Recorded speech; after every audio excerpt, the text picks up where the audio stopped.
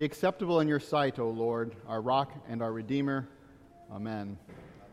Our text for this morning comes from both the Old Testament and the Gospel lessons. You may be seated.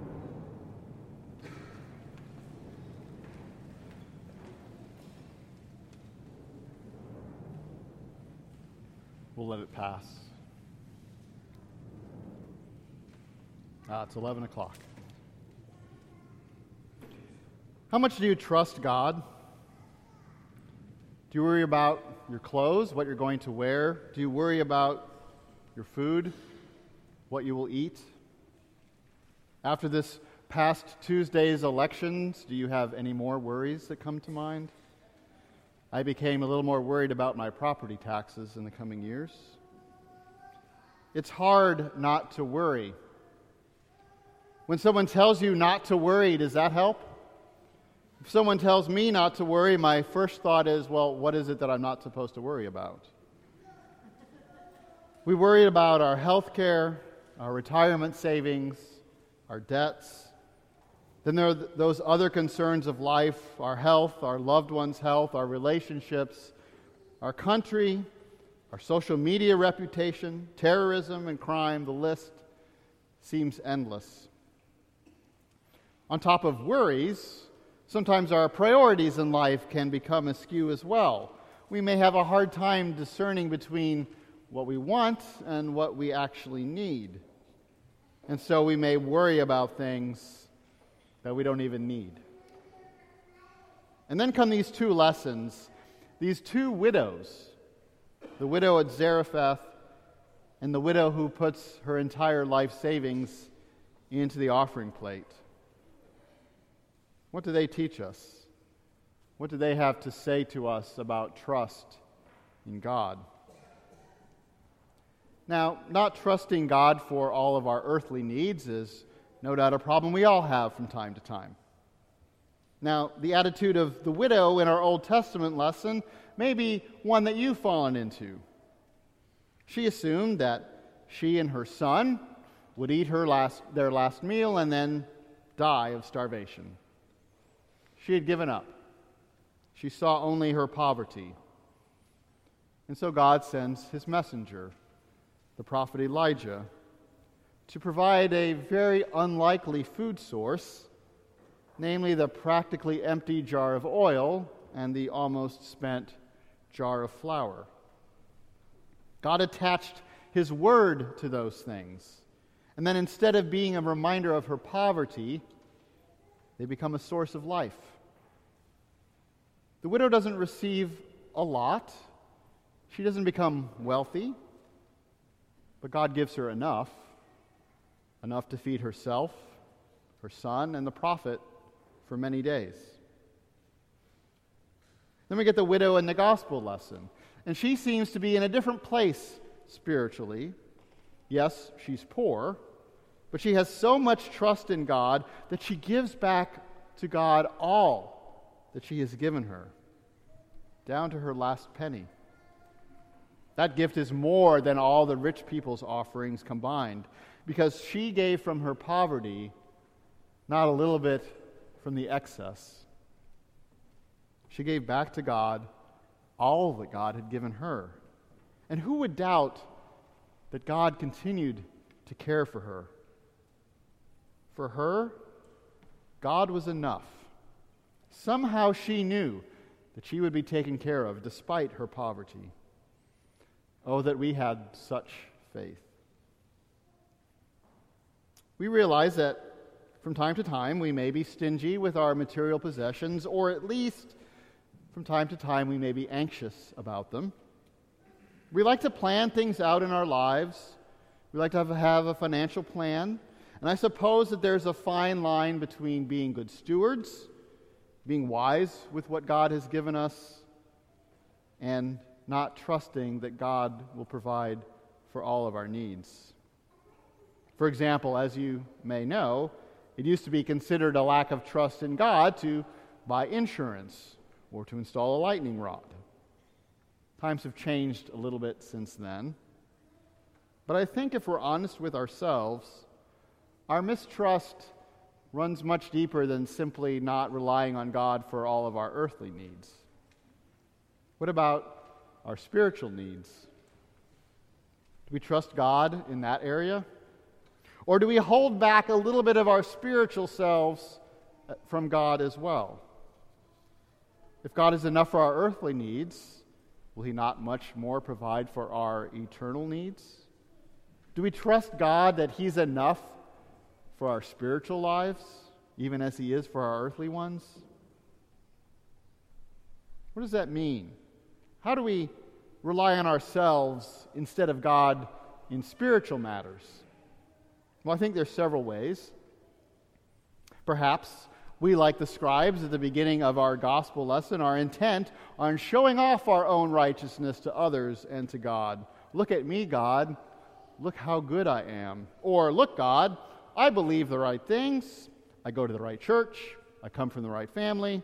I can answer all the tough questions.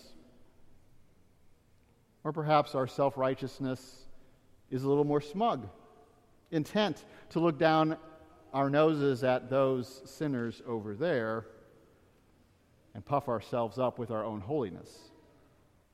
Or the other extreme, perhaps we tend to punish ourselves for our own sinfulness, wallowing in our self-pity and despair. We might even ruminate on past sins, things that we can't change, lament those missteps we've taken in our lives.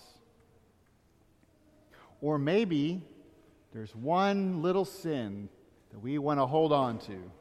We really like it. God can have the rest, but not that one. None of these attitudes impress God. And it's as if we're holding back a bit of ourselves, not willing to give all of our ugliness and sin and brokenness over to God. We'd rather hold on to it just a little bit. But praise be to God that our holiness and our righteousness does not come from inside ourselves. It doesn't come from us. Our earthly possessions are gifts from God, and our heavenly possession is as well.